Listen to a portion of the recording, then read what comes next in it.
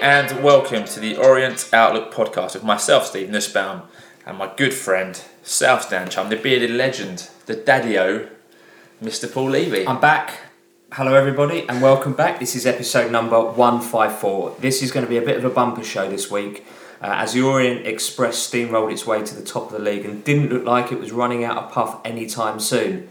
That was until we played Sutton yesterday, but more of that later in the show. We have a very special guest joining us, making his Orient Outlook Podcast debut. Welcome on board to Leyton Orient CEO, Mr. Danny Macklin. Welcome, Danny. Thank you. Good evening, gents. How are things? Yeah, we are good, and you? Very well, very good.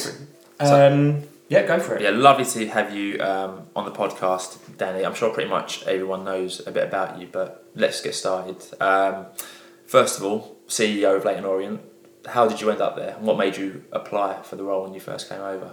Yeah, applied just over a year ago. Joined November last year. So I was on a 3.5 month.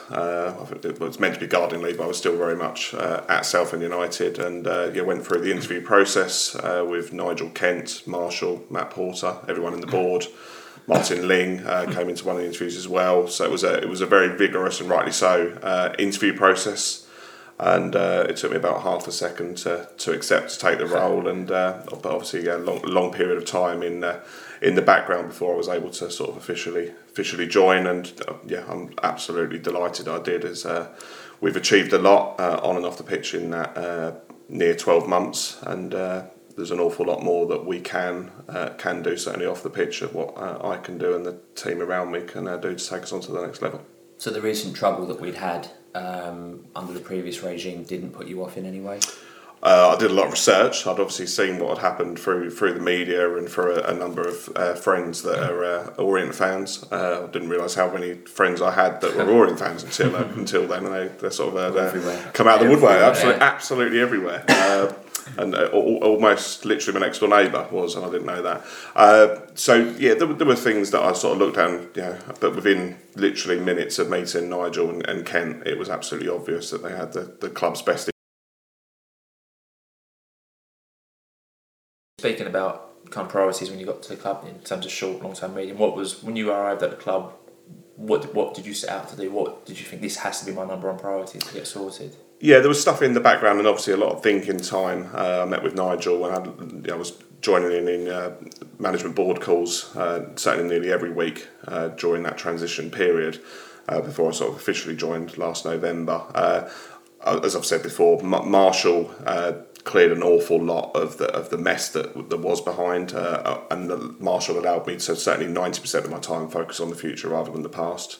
And I'm eternally grateful for Marshall for doing that. And Marshall was absolutely brilliant in providing that support in the early stages, and still does now. Obviously, he's got a number of businesses that he successfully runs, but that experience that he had of dealing with issues during that time, and the experience he's had, is just one of the assets that I can call upon from the 6-strong board. And I'm lucky to be able to have that. It's obviously my first official CEO role, and learning every day. We've had some good successes, but it's now all about how we fine tune and make it even better for the next 12 months and beyond. And the board seem really kind of united. Like, you look at all the different personalities in there, and they seem very entwined, all along the same kind of wavelength, and they seem very massively. Yeah, and everyone brings their own unique. I think Nigel said it. Everyone complements each other. We have good fun doing it. There's obviously times when serious decisions need to be made, and that's when that hat comes on. But everything we're doing, we're enjoying doing it, and that's the 6-strong board, myself and Martin. We have management board meetings every other week, once or so every month. We have a long, almost 1 or 2 item agenda that allows us to focus on the big projects, so to speak. But it's a fantastic club and board to be part of. It really is the energy that Kent, Nigel and the rest of the board, it's easily just to see the Kent and Nigel, the enthusiasm they have, but that comes from really all 6 plus myself and Martin. Everyone's pulling in the same direction. We all want the same thing ultimately, of course, for the success of the club in the medium and long term, and the strategies for us to be able to get there, we believe, are in place. It's going to take time for us to have everything that we want, but we're certainly trying to get those foundations even more firmly laid now so that we can move the club on to the next level, again, on and off the pitch. That's quite a nice little link into this season so far. So Kent was on 2 weeks ago. I was absolutely delighted, I think, with the start we'd made. I guess you must be delighted as well. We could obviously come on to yesterday a bit later on, but... As I said, we've lost one game in 14. If someone had said that when we kick-started right at the start of the season at Salford, we probably would have bitten their arm off and gone back and bitten the other one. Obviously, we'll get on to yesterday, but I think it's important to sort of reflect on the 14 games rather than, it was obviously disappointing yesterday to have lost, but it's, again, we would have been very pleased if someone had offered us that. Highlights of the season so far? Probably personally, I think the Chesterfield. So I went over to Boston and New York to Nigel to various meetings that we had and to see behind the scenes at another places, including the Red Sox and New England Patriots. So I was in a bar in New York, obviously late morning, had a lemonade, and when the goal hits the back of the net, there's all the Premier League games on the screens in there, and there's me with the streaming, which I'm sure we'll get onto later with the test feed that we have, watching that, and drink goes over. Everyone's looking at me like I'm a bit strange, and I sort of look around and they're all watching. It was Chelsea game, Crystal Palace, whatever it was, and there's me in the corner looking a bit strange. But that was probably my highlight. But there's been fortunately a number of those where I've obviously been able to witness it firsthand as well. One of the things I think that you've sort of been charged with and taken quite a lot of control over is obviously the sponsorship. If you can put a sticker on it, a badge on it, if it moves, we're going to sponsor it. From your perspective so far, how successful has that been, and has that been at the level that you wanted it to be at, or is there still sort of work to do on that?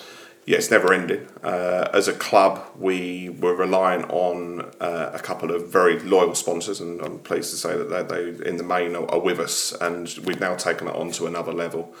It took a while to get the commercial side of the team to where I wanted it. I've got that absolutely to the T of where I want it now. So Josh Stevens has joined us as a head of commercial. Very experienced guy, worked in projects around the O2 with Saracens, and that was an absolutely exceptional approach to sponsorship in terms of finding them and in terms of that delivery. Yeah, we've obviously done brilliantly in bringing in the partners rather than the sponsors in Braille, Dream Team, to name just two of obviously the headline ones. But we've also managed to grow the partnership and the packages, if you like, for the benefit of the club and for the partner and the sponsor onto a level that we haven't really had as a club for a number of years. There was an awful lot of work to do to get it to that stage. A huge amount of work. Can never underestimate how much of the time we spend just prior to coming on tonight. About an hour and a half that we spend every sort of Sunday, myself and Josh individually, and then we review on Monday to make sure sponsorship wise, right here, this is what we've got to make sure we're delivering in the next few weeks. This is still to be looked at. This is still to be looked at. With this we can do better, and we're both working around the clock to try and take that income to the next level, and most importantly the profitability that generates to the bottom line of the club.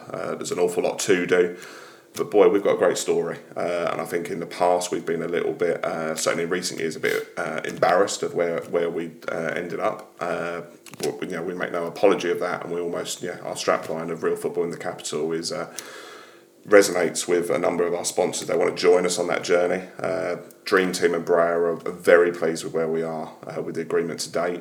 We meet regularly to make sure that we're achieving and exceeding what they want to get out of it. And one of the things that Braille are doing for the next game on the Hartlepool, which coincides with one of our Football for a Fiver game, is there is a huge amount, literally in the hundreds of their employees coming down into the East Stand, so that they can feel part of the project that Braille are on, and hopefully for the long term. Very nice. And I'm confident that will be. And it's just an example of just the effort that we go into, and how it's not just Tim Braille, who's obviously the managing director and owner of the company, but he's trying to get all of his staff, and that they're embracing it as well, and that can only be a good thing for absolutely everyone. That's great to hear. And obviously you mentioned Josh, part of the team, but do you want to tell us who else is on the team, just to give a bit of a kind of push and to show you how big and how much work actually goes into the marketing and the commercial aspect? It's marketing and commercial obviously interlinked. So we're realistic of where we are. We've got almost maybe 1.5 people in sort of every role.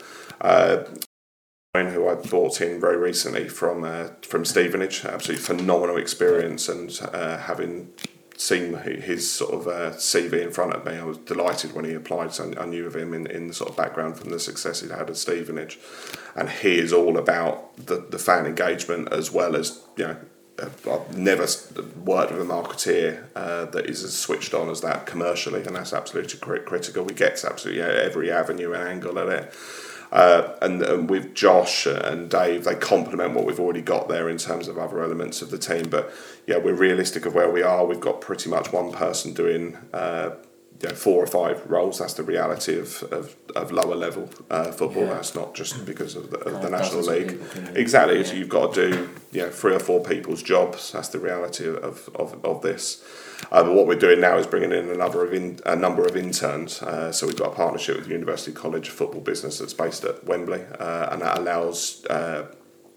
We've got 2 placements and potentially a couple more coming through.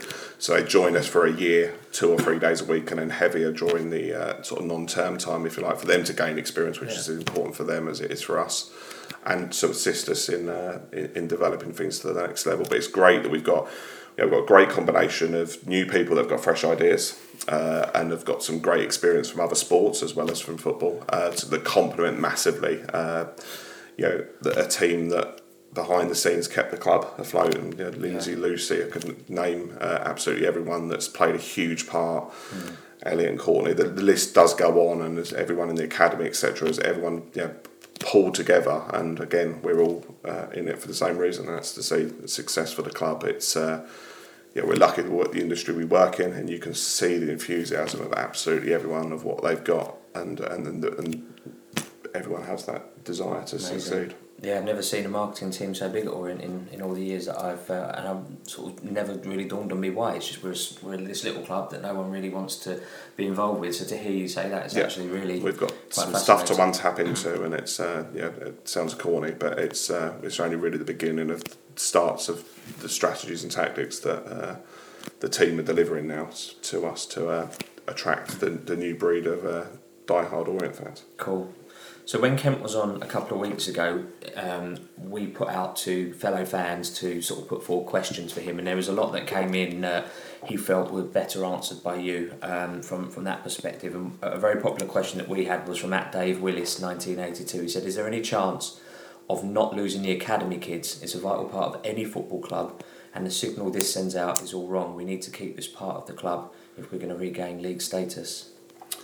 Yeah, the academy, so I won't go into a huge amount of detail. It's something that we are closely reviewing, senior members of the club as well as myself, Martin, and the board, to make sure that we have an academy structure, a development structure, if you call it what you like, that serves the club for the long term.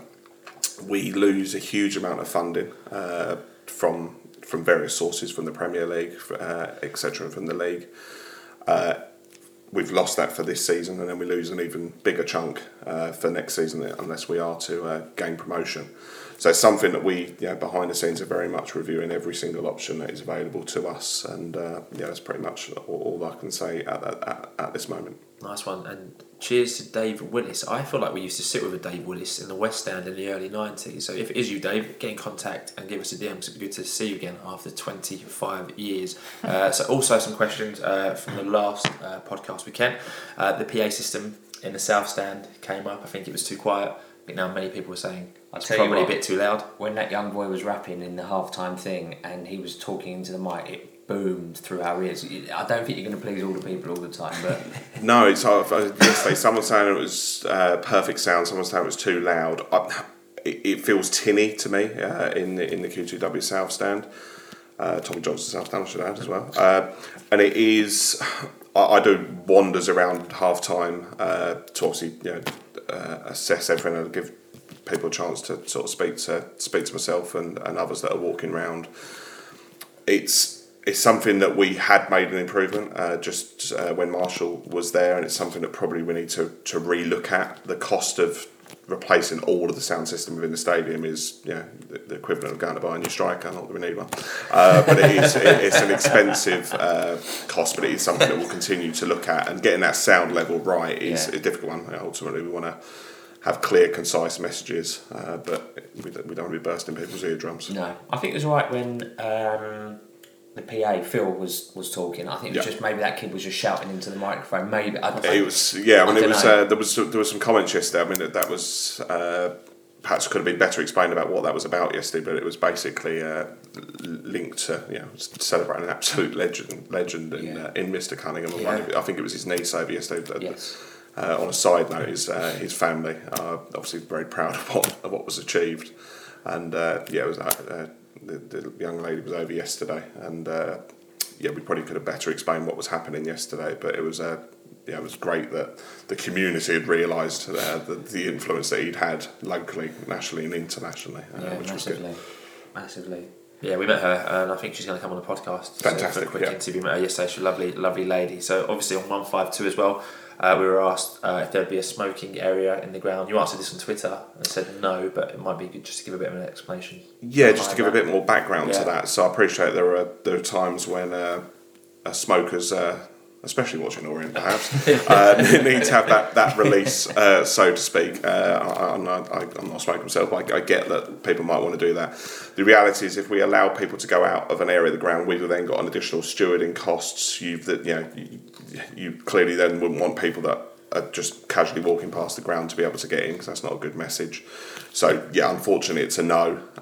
We'll just have to keep hopefully getting results so that the need is less required. Safe standing, your views on that? It'll be interesting what happens over the next, obviously with Shrewsbury doing with what they're planning. It'll be interesting where that goes. I think it's one of those that there's probably going to need a couple of clubs once sort of permission's given to take it to there. I think it would add to the atmosphere, but there's just as many people that are quite happy with what we've got. The reality is there was an awful lot of money spent by Barry and his reign in terms of the four stands. It would almost, the last thing you'd want to be is undoing that investment, but it's something that as and when we'll potentially discuss as a board, but at the moment I don't think it's anywhere near the top of the list to try and do. Yeah, and obviously when Kent was last on, we talked about the kit supplier, so Kent obviously confirmed that the contract with Nike currently runs out in the summer. So any progress and you can share on that one? Yeah, we've gone through or going through a full tender process. We've got a bit of time more than a bit of time on our side. We deliberately have done that so that we can pick the best partnership moving forward. We're very much involved Just Sport in that process, and we basically wanted to see what is best in the market in terms of all sorts of options. We want to provide a retail range that's as good as it can be, and that could just as easily be with Just Sport. We want to take our retail onto the next level. We've invested, or rather Just Sport have invested into the online platform, and our online retail sales are about 40% up on where we were this time last year. It's the match day that we want to try and grow. We've seen, again, so last thing I want to do is recreate what the American sport clubs do, but boy, do they do in game and in stadia retail opportunities to purchase, should we say, damn sight better than what we do in the UK. The last thing we want is people running up and down selling scarves and what have you, but we want to provide that opportunity for families, especially in the Baskin-Robbins North stand, to be able to go and buy a scarf, buy a hat because it's cold, buy some hand warmers or whatever it is, that impulse purchase, which again, worth re-stressing, all of that money goes back into to funding the operations of the club. I'm glad you mentioned match day. It's probably been the bane of your life for the last 2 months, but can't let catering not pass. Obviously, we changed providers. I think for the Barnet game, which was 2 weeks ago, just gone. Seemed to be a lot more positive feedback, I would say. Yeah, the feedback's been brilliant. So again, it sounds cheesy. Pardon the pun. No, we've got cheesy nachos. I didn't plan that one. No cheese bags. No, get on to that one. So we were. I won't get to too much detail, but we were forced to change suppliers. They got it wrong. I bought them in because I'd had some very good experience with them at Essex. So they're not personal. I think someone had said they were personal contacts of mine. So you read the forum then? I read every syllable. And there's, the reality is they got it wrong. I'm not going to say to a degree of they got it wrong. Everyone saw or tasted it for themselves, or in some cases didn't taste it. So we did a huge amount of due diligence this time around. So British Event Catering, who we have bought in, feels like they've been there for 2 years, not 2 games, which is a good thing. So I went in the virtue of the job. It's obviously important for me to do a lot of product testing. So I went to a number of their events, including one up in the north. They're where they've made their name is in sort of event catering of festivals and companies. I think other brands are available, but they do them for Ford, so all of their staff. So that's their background. So sports stadium is not their background. So we were naturally nervous, but we did a huge amount of due diligence with them. A number of the board met with them as well. We couldn't get it, and I couldn't get it wrong again. Food catering is a very sensitive one. When you're winning, it tastes alright. When you're not winning, everything's not. But all the opinions and everything that people had said was 100% valid, and it's probably worth, if time allows, just to sort of get over some of the important points of why certain things have changed and why some things. So there's been questions, I think you may get to, so I don't want to jump the gun, about the burgers. So the reason that we're not offering burgers, and for that matter chips, is the ventilation in the units is non-existent, apart from in the QTW Tommy Johnson South Stand. And that is in the process literally from tomorrow being deep. I say deep clean, it sounds like it's not been done, but if you saw the ventilation in there, it needs some upgrading. So that is taking place. So I wouldn't say it'll be done for the next game, but if we are at home in the FA Cup, then it will certainly be done for then, and that will allow us to offer those 2 products in that area and to actually offer chips. I think for the first time in there, or certainly first time for a while. Exclusive. And then when we have some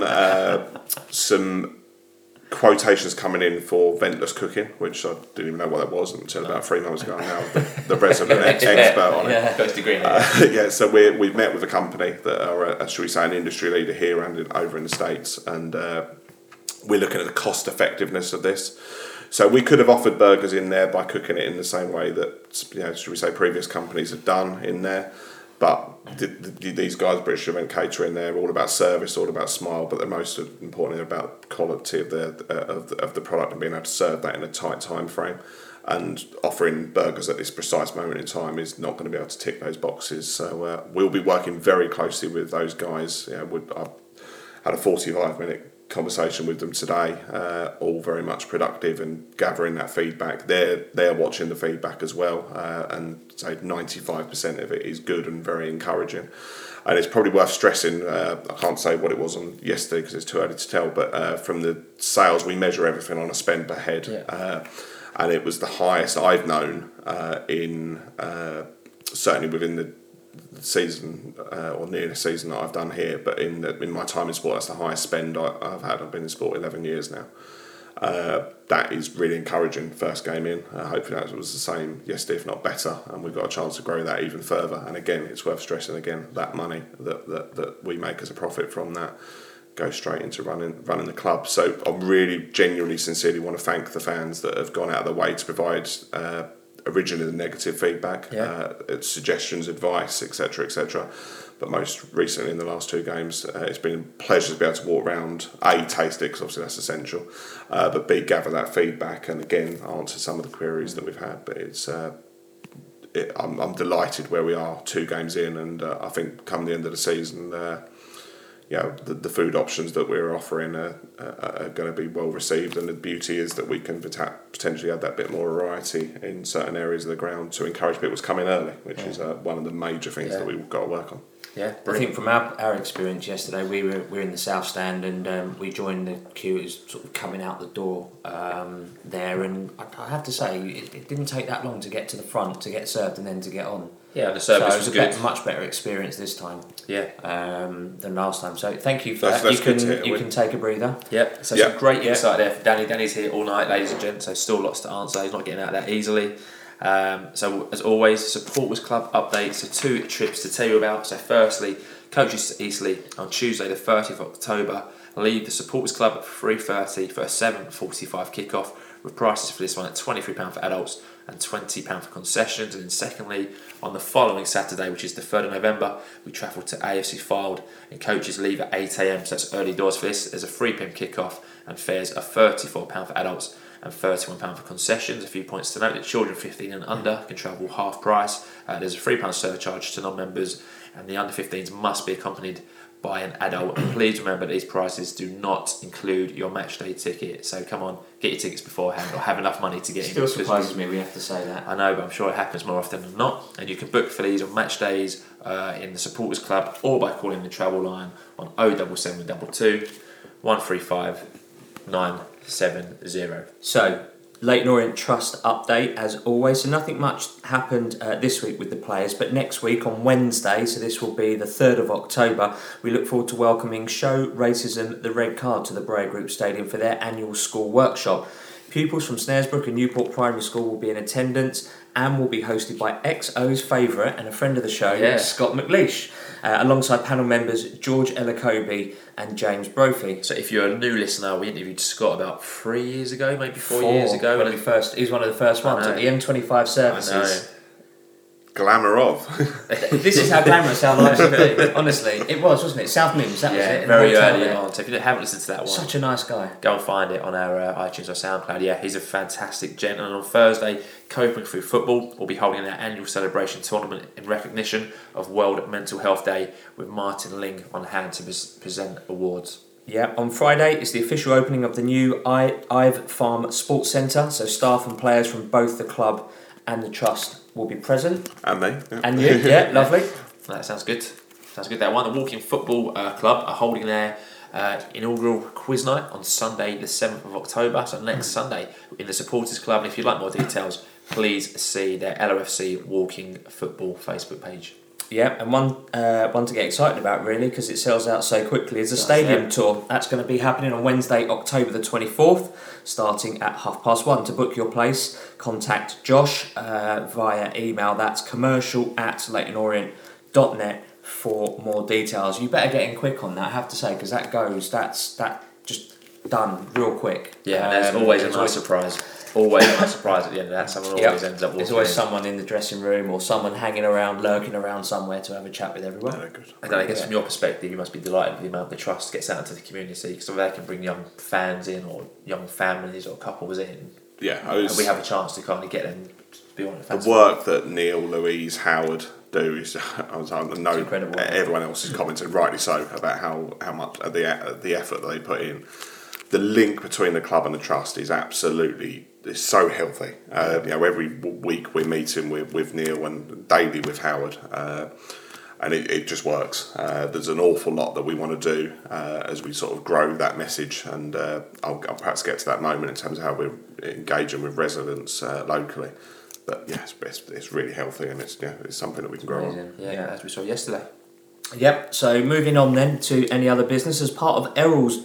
As part of the launch of Errol's new charity, we're holding a quiz night, or there will be a quiz night, at the Supporters Club on Sunday the 9th of December. So this is another date for your diary. All the money raised is being donated to the Errol McKellar Foundation, which is being set up to continue the spreading awareness of issues relating to prostate cancer and encourage men to get tested. Tickets are priced at £10 a person and include sandwiches, and with a maximum group of 8 in each team. There will also be a raffle, an auction, and some very special guests joining on the evening. I hear through the grapevine that there might be a table made up by some of the players, so I think that's an additional incentive possibly for people to get signed up. Tickets are already selling fast, so to reserve and confirm your team, please contact Lee Deering in the Supporters Club on Facebook or by email lmd85@hotmail.co.uk.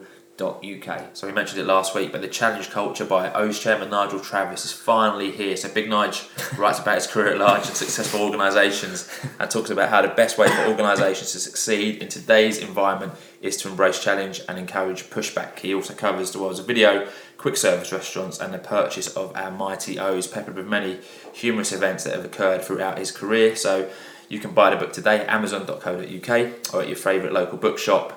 and that's The Challenge Culture by Nigel Travis. Danny, surely you've read this book. Read it? I was lucky to read before the original copies before it sort of went to print, and lucky me. All joke apart, it is absolute phenomenal read. So I've read it for the second time, and sort of when you take different angles on it, and again, it sounds cheesy, but boy, we're lucky to have that man as a chairman. He literally, the experience he's had, the lessons he's able to give, and the way that he delivers that message, he's absolutely phenomenal. And even if you're not in business, I think I'm not trying to plug it for Nigel. It doesn't need it, but it is an absolutely great read for an Orient fan, for pretty much anyone. It is an absolutely fantastic read and an inspiration. And my wife Claire's even reading it, and she's a teacher, so not from the business world, but she's even finding it of interest. She can adapt. So we've got one on one side of the bed, one on the other. So I finished mine. She's sort of halfway through it, but it's good. Awesome.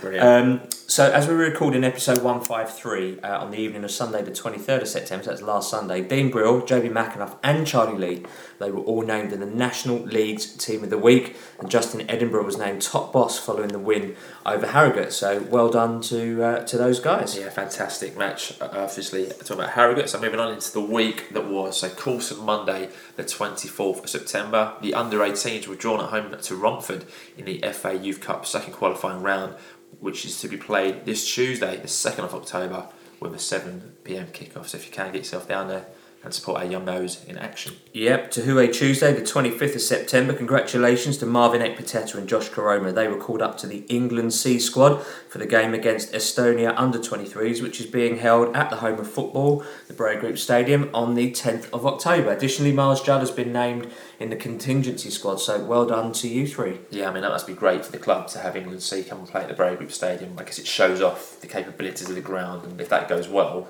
I guess it broadens the aspect of having more events there. Yeah, it'd be really good. I mean, we're hoping 1,500, 2,000 fans. So, we're hoping we can appeal obviously not just to Orient fans, but other London clubs that have got representatives or not got representatives down to come to the Braintree Group Stadium. I think it'll be a good evening, and like you say, a great showcase of what we can do at the stadium. Yeah, so in the evening, it was time to go to Braintree away. So the team was announced: Dean Brill in goal.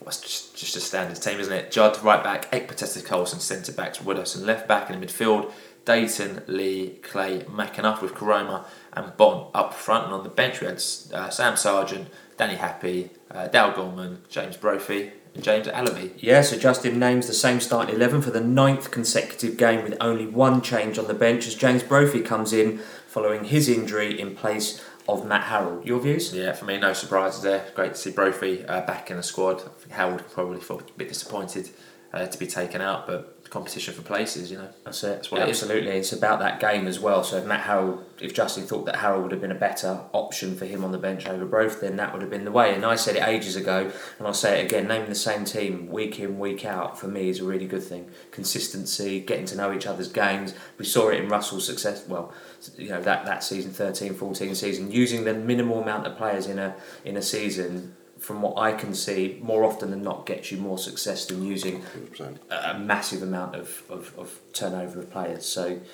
so we had a few tweets that came in post-that, but I Heart Rushmore said, feel for Harrold as a bit as he has played well when he's come on, but I bet a number of Football League teams would give a lot to have a bench that strong. Tonight could be a banana skin, but I really believe this team has enough drive to get the job done. Yep, so the match kicks off with the O's debuting their pink third strip and looking to make it 13 unbeaten at the top of the table at 23rd place Braintree in a packed stadium full of O's fans who were getting into the ground in any stands that they could in Crescent Road. I guess we both weren't there, but you were. Lots of O's fans in attendance. It was a home game. It was certainly, it felt a home game for me because I live not far away from the ground, a couple of miles away.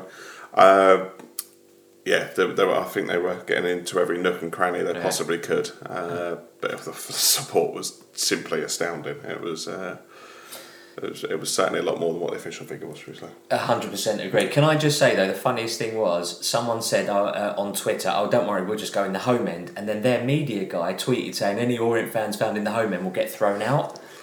And then we turned up with like nearly 2,000 people, like all steaming in. Good luck with that one, because I don't think the guy actually realised like how many Orient fans were going to turn up. Yeah, there was an unbelievable amount. I had some meetings around sort of Chelmsford, so I went past the ground sort of mid-afternoon, and there was a group of fans walking. This was just about 3:30.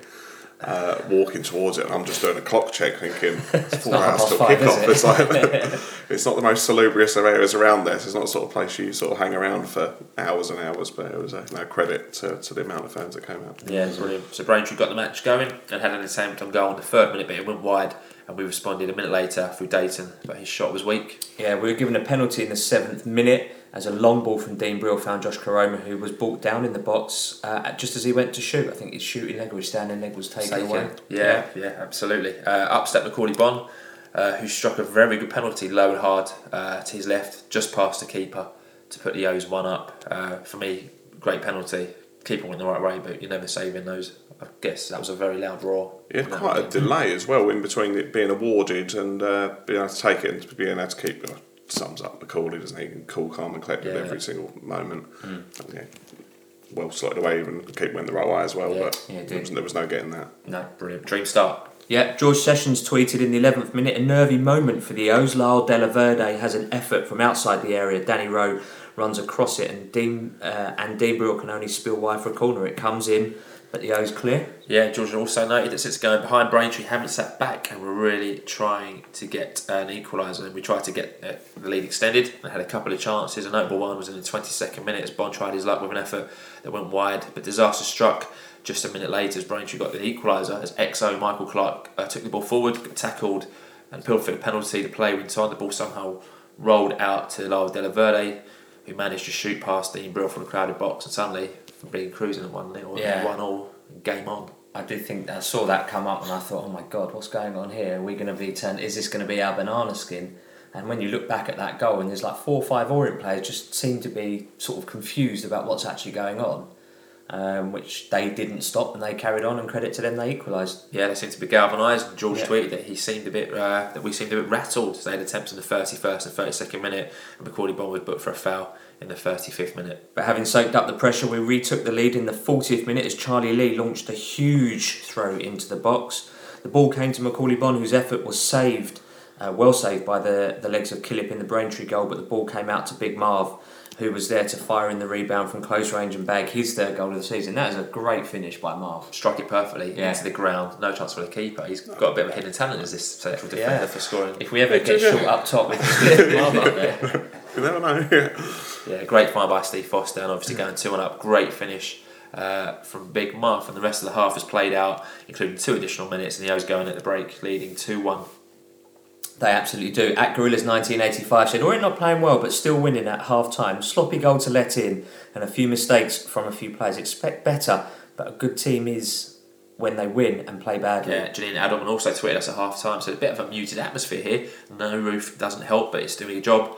Oh, and hashtag real men wear pink. Great hashtag. I've got to say that pink kit's grown on me a little bit. I wasn't sure when I first saw it. I like it. When I see it, it's proven popular. It. It's a little bit like Marmite, I guess, but there's certainly more people liking it than not, and it's proving very popular. I've seen lots of people wearing it. Yeah, and I noticed that against the Barnet game, especially 2 weeks ago, and yesterday. Lots of people. Now we've won in it and won comfortably in it. It will certainly get another area. Slight tangent question, putting you on the spot a bit, but it's something that's just come into my head. In terms of the sales of shirts, would you know if the home shirt's the highest selling shirt? Yeah, by about 3 to 1. Shirt sales this year are as strong as we've had in recent years.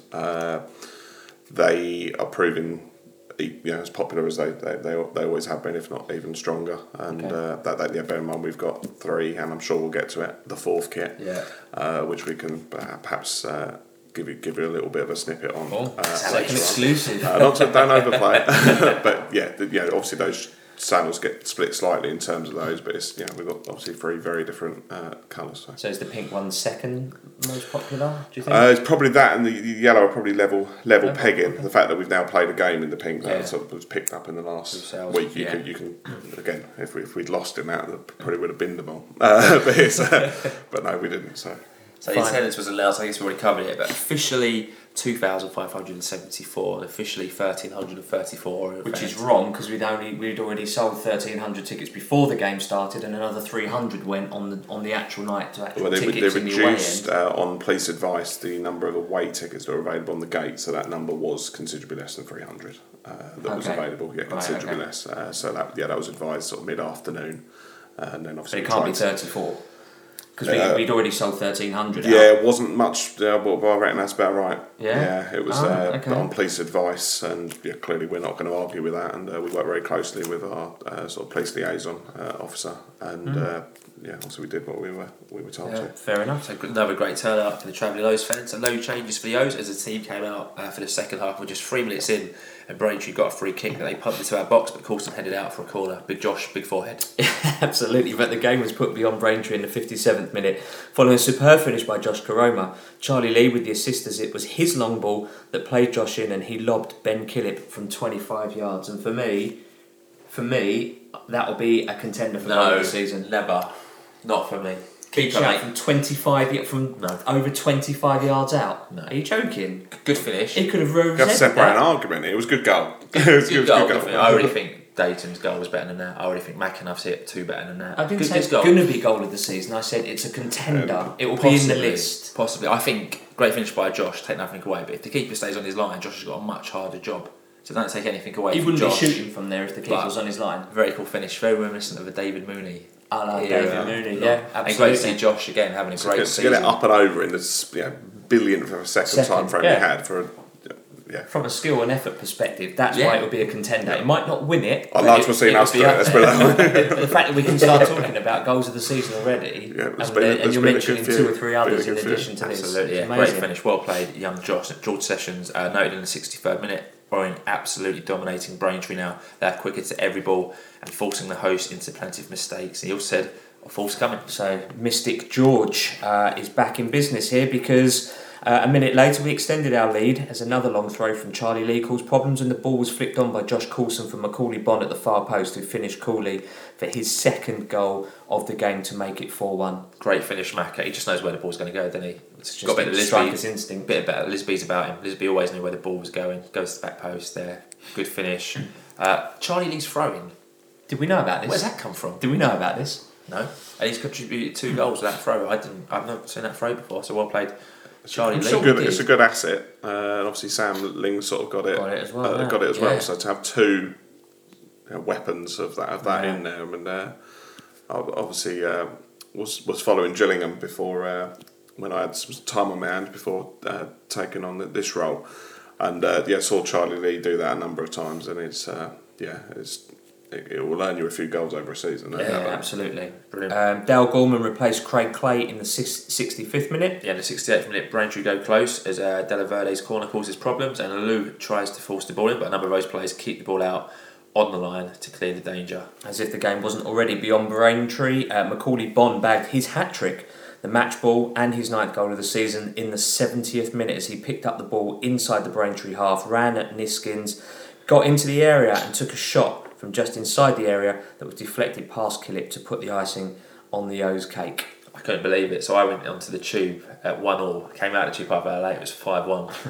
What is going on? It's amazing, but when they're going in for you, they're going in, and Bond deservedly gets a hat-trick and his 9th goal this season. So if we are drawing at home in the sort of next game, just kick me off, get me outside and get me on the straight up to Leyton Tube. In the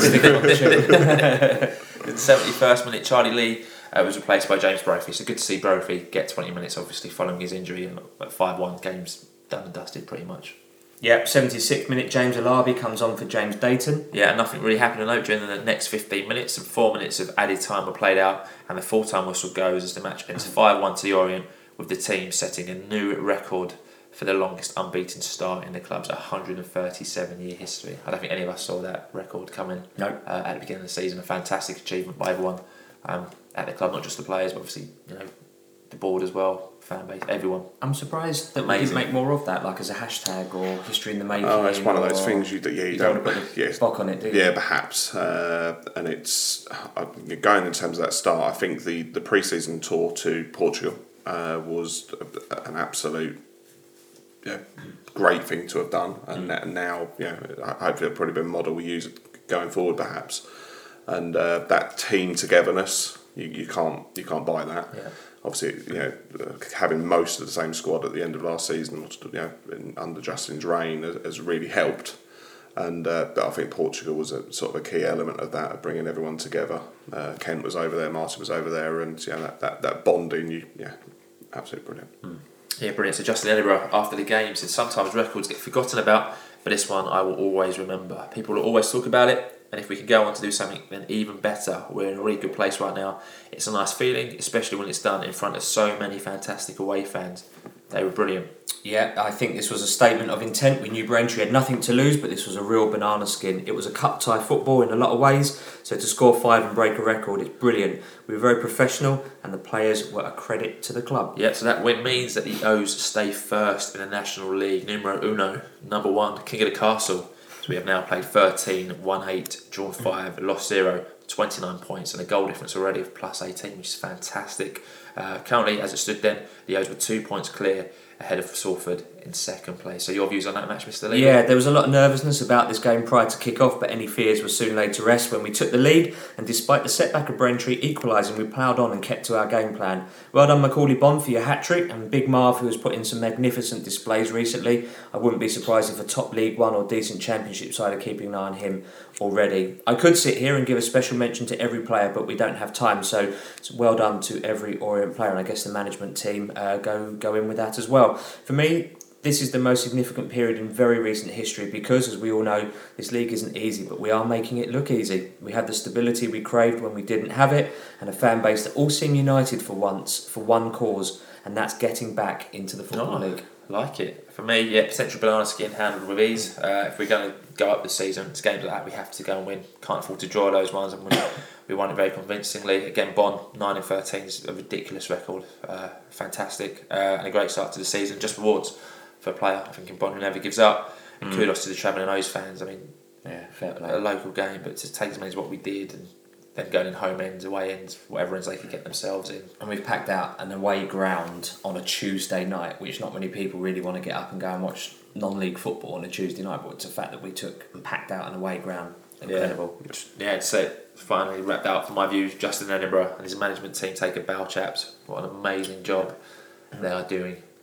Amazing. Yeah, some players tweeted after the game. James_Brophy94 said, "What a feeling to be back out there again. Helps when the boys are on absolute flames to hide the old rustiness." Miles Judd99 tweeted, said another 3 points, and what a way to make the history books. Now on to Saturday. So you can tweet and you can type, so maybe not as dumb as what he's made out to be. I don't get why he keeps tweeting how many people have followed and unfollowed him and all the rest of it. Is that some automatic program? Yeah. Turn it off, mate, it's boring. Big_Marv, what a night. Buzzing to get another goal and to be part of the longest unbeaten start in the club's history. Fine, so those were our views. Danny, anything to add? Enjoyable night out, and I was home within 10 minutes. So perfect. It was a strange game personally. As I say, I grew up as a Braintree Town fan with sort of being your local club, so it was very strange. But I was delighted with the victory. It'd be good at the end of the season to repeat that score, and that result takes us somewhere. But yeah, it was a very pleasing result in the end. I think there was times in the game when we weren't playing at our full potential, but second half it was two different teams out there, and you could tell which team was top and which team was at the time first and bottom. Brilliant. So those were our views. So your views in. There's always a huge amount of feedback after this match. Thank you for everyone who tweeted us into our social media accounts. And again, we try and read as many as possible out. Just because we read them doesn't mean that we agree with them. So we start with @BigAds LOFC, who says, "Supporting Orient is like a relationship. I've loved this club through thick and thin, and there's been times it's given me the proper hump, but my love for the club has never been in doubt. I love you, Orient." Ben LOFC said, "Walking the baby up and down the street to get her off to sleep in Tenerife. The bar next door just started blaring out Rocking All Over the World. No joke, what are the chances?" Amazing. Nice. I hope you had a lovely holiday at Jagsy 1979. As I told you, the Tonkin was coming. We've steamed into Braintree and melted the iron. Very good. 13 games unbeaten and top of the league. Can't believe you nicked my Orient Express line as well. Sorry about that, but if we see something that's good, we'll use it. Thanks very much. Dean Sam Boast 1 said, "This game had the potential to be a right pain. Not only did we win, we have annihilated them. Tough game Saturday, but confidence is sky high. and in big capital letters, we are top of the league. And in Gollage says Braintree may be bottom, but let's not forget you still have to go out and beat what's in front of you. After a slightly rocky period in the first half, at 1-1 we simply destroyed them. A magnificent win. Congrats to Macklin on his hat-trick and roll on Saturday. Yeah, Jamie Stripe tweeted saying, a game where this time last year we could have lost. The goal is to string together a run of 7 or 8 wins on the bounce to get clear of the pack. Not easy, but it's what we need to aim at. Dax Studio says, wow, just brilliant. Our last 5 games we've now scored 15 and only conceded 3. That's a ridiculous record. Keep it up, please. Yeah, and Tobias Lamptey said, I know it's early in the season and I know there's a long way to go, but Leyton Orient fans should enjoy this. We've put up with a lot over the last few years, so no harm in believing we could go on to something this season. Let's keep going, up the O's. Hello FC 1978 says, feet firmly on the ground, but God, that was enjoyable. Judd, Bon, Ekpateta, all brilliant. Karoma and Joby also class. That pink kit though is awful. Worst I've ever seen. Wow. Back to the football, and Salford do worry me. Enjoying it though while it lasts. Daniel_D44 said 5-1 and we didn't play that well. Can't wait to see what happens when LOFC really click. And quite a few people said that went there, said we didn't really play all that well, but we ended up, the scoreline possibly flattered us a little bit, but we stepped up a gear. Sounds like a good team. Yeah, Pandemonium 1881. So it's not the greatest of performances. First half we seemed to lack a little cohesion and were not as fluid as in the other games. Second half was better, but again not at our best, yet we were clinical and ended with 3 points. 5 goals and plus 4 goal difference. Can't ask for more. Yeah, LouBear84 said if Carlsberg did Tuesdays, 5-1 win, Bon hat-trick, 3 points, 13 unbeaten, 2,000 Orient fans, top of the league. Bring on Saturday. Sutton, you're next. Essex Biz says no way was there 1,300 fans, more 18 to 1,900. Great performance and game management. Could have easily been 7 or 8. Congrats to Macca on a great hat-trick and a big game on Saturday versus Sutton, with Salford winning again. Willow Gaffer said, fantastic result and dread to think what it could have been if we'd played above second gear. Team is on fire and wasn't complacent, even in injury time when Justin Edinburgh was rollicking Karoma for giving the ball away. Long may this continue. I love that, 5-1. He gives the ball away and Justin's giving it. Brilliant. And the final word on Braintree goes to Bradley Ackers 95. He says 2 years ago we just sacked our 7th manager under the old owner in a season we would be relegated. Now we're top of the league with a stable owner, a great manager and a team that's just beat a club record for most games unbeaten. How times have changed. What a good tweet to end on. Great tweet to end on. So prediction league, so really well done to D_Feds who predicted 5-1 and 1 goal scorer, so you got 4 points. But super well done to Matty LOFC Evans who predicted 5-1 and 3 of the goal scorers. So he gets 6 points, and I'd do the National Lottery this week if I was you, mate, if you can do that well. Yeah, and a full prediction league table round-up will follow after the Sutton match. So moving on into Wednesday, the 26th of September. So everyone was still buzzing from the night before. We were delighted to be tagged in the following statistical tweet from @playmaker_EN, who tweeted by saying most league goals in 2018/19 in the top 5 tiers. 27 from Leyton Orient, followed by Peterborough and Harrogate on 24, Salford on 23, West Brom on 22, and Colchester and Solihull on 20. And also noted that it was the best ever start to a league campaign, as in 13 unbeaten. And that tweet also highlighted that Macaulay Bon has scored more league goals, which is on 9, than any other top 5 tier player this season, following his hat-trick against Braintree. So Macaulay Bon must be delighted with the progress he's making. Kent has said, I think it's 10 million and he'll chuck his wife in. Surely it's 15 million now and he'll chuck his whole family in. I bet his wife was over I bet she's over the moon, and when she hears She's such a lovely lady. he's in so much trouble. He probably skips past it. Yeah, probably. Missed this bit, coughs over it. Yeah. So no, you didn't need to hear that.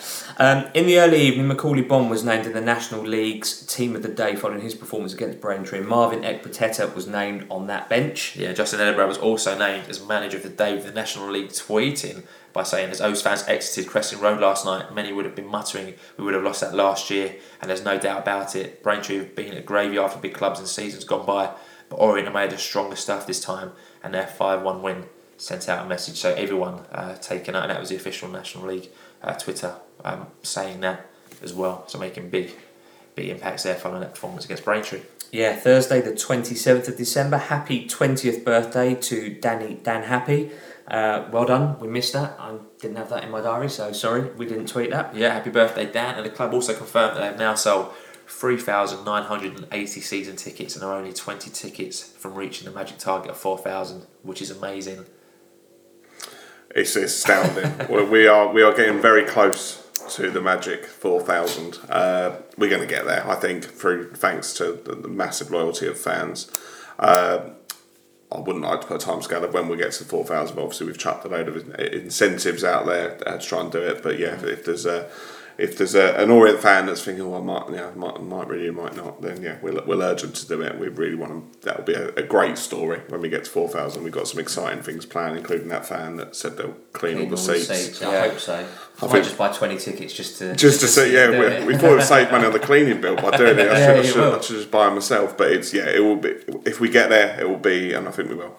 It will be phenomenal, and it gives us a base to try and grow that on to who knows, 4,500 next year. It's something. That's the aim, isn't it? Yeah. There's a rumour that you have an email chain with Nigel and Kent committing themselves to doing stuff. Is there any truth in that? We discussed this on Wednesday, I think. I think there was a couple that I said, but I obviously, being the CEO, I can delete the email.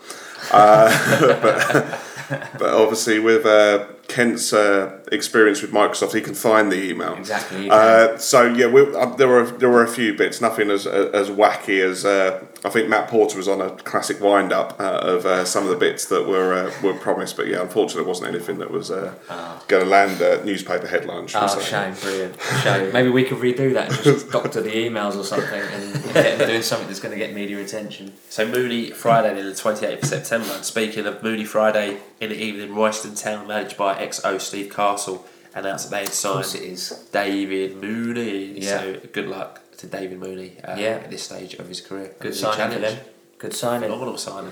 Saturday the 29th of September then, youth team result, the under-18s were in action against Gillingham. Sadly they lost 4-1 with 5 under-16s starting for them, so no great shame there by any stretch. And the under-16s were also in action against Gillingham, losing 4-2. So unlucky to the young O's. Good experience to be playing a team's academy 2 above us. So, absolutely. Absolutely, all good experience and character building. Absolutely. It's time for the main event as Sutton United came to the Braid Group Stadium, and before the game we ran a Twitter poll asking you how you thought the O's would get on, and after 203 votes in 24 hours you voted as follows. So 71% of fans thought that Orient would win this, with 17% saying a draw, with only 12% saying Orient would lose this one, and thank you for all your votes for that one. Yeah, lots of activity pre-match as the Leyton Orient Trust put on an 80 Years in Leyton exhibition in the Legends Lounge, and Barry Fairbrother, who was down for the first time in a long time, 43 years. 40 odd years, yeah, amazing. And he was introduced to the crowd pre-kick-off, and a nice nod to the history of the O's, and well done to all involved. And that ties in with what you said earlier about our story to tell, particularly with World War I and Steve Jenkins and that side of it, but also just being a local club. Yeah, it's brilliant. It was to meet Barry, obviously, for the first time yesterday, and a few of the other legends overused, but genuine legends there yesterday, and it's something that we're trying to do. We're not going to be able to do it every game, but certainly more often than not, we want to bring players that are considered great / legends, and we want to bring them into to meet the fans before the game, take rightly a round of applause, and it's something that we want to grow. And we'll via this podcast, if there's anyone that wants to propose a player with that we can look at to try and encourage them to come down to the Braid Group Stadium to do exactly that, then please tweet away. Yeah, great idea. Get your tweets into our Orient Outlook or email us at orientoutlook@outlook.com, or Danny's email address if you'd like to email Danny. It's d.macklin@leytonorient.net. That's the one, yeah. Cool. Yeah. Lovely, well done, well remembered. Yep, so team was announced for the Sutton game of Dean Brill in goal, back of Miles Jar, Josh Corson, Marvin Ekpiteta and Joe Willowson. In midfield of James Dayton, Craig Clay, Charlie Lee and Joby McAnuff, with Josh Corona and Macaulay Bunn up top. And on the subs bench, Sam Sargent, Sam Ling, Dal Gorman, James Brophy and James Allaby. I know it serves as a reminder for everyone who's actually playing, but for the last 11 games we actually haven't needed to read out that so much, have we? Because he's just kept it as is. But for the 10th consecutive match, one change on the bench though. Sam Ling came in for Danny Happy, who picked up an ankle injury during the week. Yeah, it's probably after his birthday, probably stumbling out of faces or something, yeah. So the match kicked off as the O's were in first place, entertained Sutton. We don't have proof of that, by the way. That's just to clarify. We're just joking. Yeah. He's a sensible lad. He's a good lad, yeah. Yeah. So this could be one of the shortest match reviews we do because it was largely uneventful in terms of footy. However, Orient got the game underway in a beautiful day in East London. Nothing really to note in the first 15 minutes. I think it was a bit quiet. Both teams trying to find their rhythm. I think we had a few little nice passages of play. There was one passage in particular where there was a crossfield ball that ended up with Judd, and then Judd done it back across field to Joe. That was beautiful. That was phenomenal. For National League level, that was some pretty good football. Yeah, absolutely outstanding. So we're going to fast forward then to the 24th minute. The O's went close to taking the lead as Joe Widdowson got his head to a Joby Macklin corner. The ball went past the keeper, but it was well blocked on the goal line and subsequently cleared. Yeah, and I noticed straight after that ball was cleared, their keeper went over to give the referee some kind of just went ballistic. I think he felt his arm was being held or something. I think that's a bit of a pattern. I'm sure we'll come on to all day with the Sutton players probably getting themselves right in the ref's face, maybe a bit intimidating. Same with our players to some extent. I thought they got right on their faces. In the programme, it said that ref had given 30 odd yellow cards and 4 red cards and some penalties as well. So he wasn't shy about bringing out his cards, a bowl of counts. Yeah, 27th minute, Jonas Ayunga was brought down just outside the box. Sutton had a free kick in a very dangerous position. Davis was over it but put it high and wide. Didn't really trouble Brill at all, really. Yeah, George Sessions tweeted in the 35th minute, fair play to Sutton. So far, this is exactly how you take the sting out of a game away to an informed side. They won 3 kicks, cleared the ball quickly and been physical and direct. O's not got going yet. Yeah, I absolutely think that's 100% spot on. That tweet, Sutton were doing all the ugly things well, slowing the game down, getting the refs time. Exactly what you do when you come to a team in the top of the league, just trying to send on 5-1. That play football, disrupt it, make it jagged and difficult. Yeah, absolutely. 45th minute, Judd done well to make the challenge in the box as Eastman looked to be through on goal for Sutton, and 2 minutes of time were added on, and then the final minute of additional time, great move from the O's. Dayton got into the box, was really crowded out, done really well to get the cross away onto Bond's head, who couldn't just get enough power behind the ball to head it beyond Butler, and the half-time was went straight after, and we went in goalless at half-time. Yeah, we huffed a bit, as did Sutton. Few challenges flying in, and considering the ref has produced about, as I said just a moment ago, so many yellow and red cards in games, quite surprised that he hadn't shown any more in that half. And add to that the terrible time wasting from their goalkeeper, who was taking like proper like lugs of water out of his bottle while the ball was behind. I mean, like, ridiculous. And that's time wasting in the first half. That's like embarrassing. And really not a half to write about. Yeah, attendance was announced at 5,627 with 308 away fans from Sutton. There was a nice little dance routine, I think, from was it Troop X7? X7 Evan. Something like that at half time. That was good. A bit of a tribute to the area and great work there by the Trust to get that away. So the second half kicked off with no subs for the O's, and second half started, well, at the third time of asking, Sutton finally were able to kick off. Didn't quite know what Craig Eastman was doing that. I don't know what his problem was. Like, why did it take... Like, the referee blew his whistle, and then, I don't know, someone ran into that half, and, I don't know, it just got a bit silly. So the second half finally got underway, but 3 minutes into the second half, and Sutton scored. Unfortunately, Craig Clay lost possession deep in Sutton's half, went straight to the Sutton player who brought the ball forward. It ends up at Ayunga, who caught Miles Judd out of position. He turned from about 30 yards out and hit a daisy cutter of a shot from distance that creeped in just past the post. Poor all round there. There was opportunities for us to stop that. We didn't, and some people that were sat around us thought Brill could have got down quicker to it. It wasn't a particularly fierce shot. It's crept in at the post. That's the only saving grace, was that it was that close to the post that a keeper's never going to dive onto the post and risk injuring himself. But doesn't look better on TV, really. I think Brill's been fantastic this season, but I think Brill will be very disappointed with that one. So we went a goal down and all to do for the remaining 40 minutes or so. In the 51st minute, Coulson blocked the shot of Drynan from 20 yards out, and the ball went on to Brill. And Sutton started coming at us more. I think they thought they could probably finish the game off if they got felt inspired, I think, probably. Big Marv had a shot in the 54th, and Sutton captain Eastman, who's been in the ref's ear at every opportunity, got a yellow card for going through the back of Charlie Lee. That was a dirty challenge. That was a dirty challenge. On the hour mark, Bond created an opportunity for himself, but blazed over from distance. I think he was getting a bit frustrated, isolated for a long portion of the game, snatched at the shot. I mean, he didn't have any support, so fair play for going for goal. Yeah, and I'd probably argue that him and Josh didn't get the service that they've been used to in the other games. So difficult against a physical team who aren't giving you any time on the ball. And to be fair, Sutton, they were pressing very well. hard, and we weren't. Very well, yeah. Very different game yesterday. It's a double substitution in the 65th minute as James Brophy and Dale Gorman replace James Dayton and Charlie Lee. Yeah, for me, I was surprised to see Judd stay on the pitch. He was having a bit of a tough game, Judd. A few passes that are normally bread and butter for Judd, going out for throw-ins, didn't pick up his man at points. I think he was clearly struggling against a physical player on his side as well. I was also a bit surprised to see Alabi come on, considering how physical Sutton were. I thought we might have seen Alabi a bit earlier, but again, I can't argue with Justin too much this season. His sub's been fantastic and on point. Yeah, absolutely. 71st minute, both Gorman and Brophy getting involved in the game. Brophy really having an impact, drives into the box, but his cross is cleared for a corner that eventually came to nothing. Yeah, in the 75th minute, it's a final sub for the O's as James Alabi comes on for Miles Judd.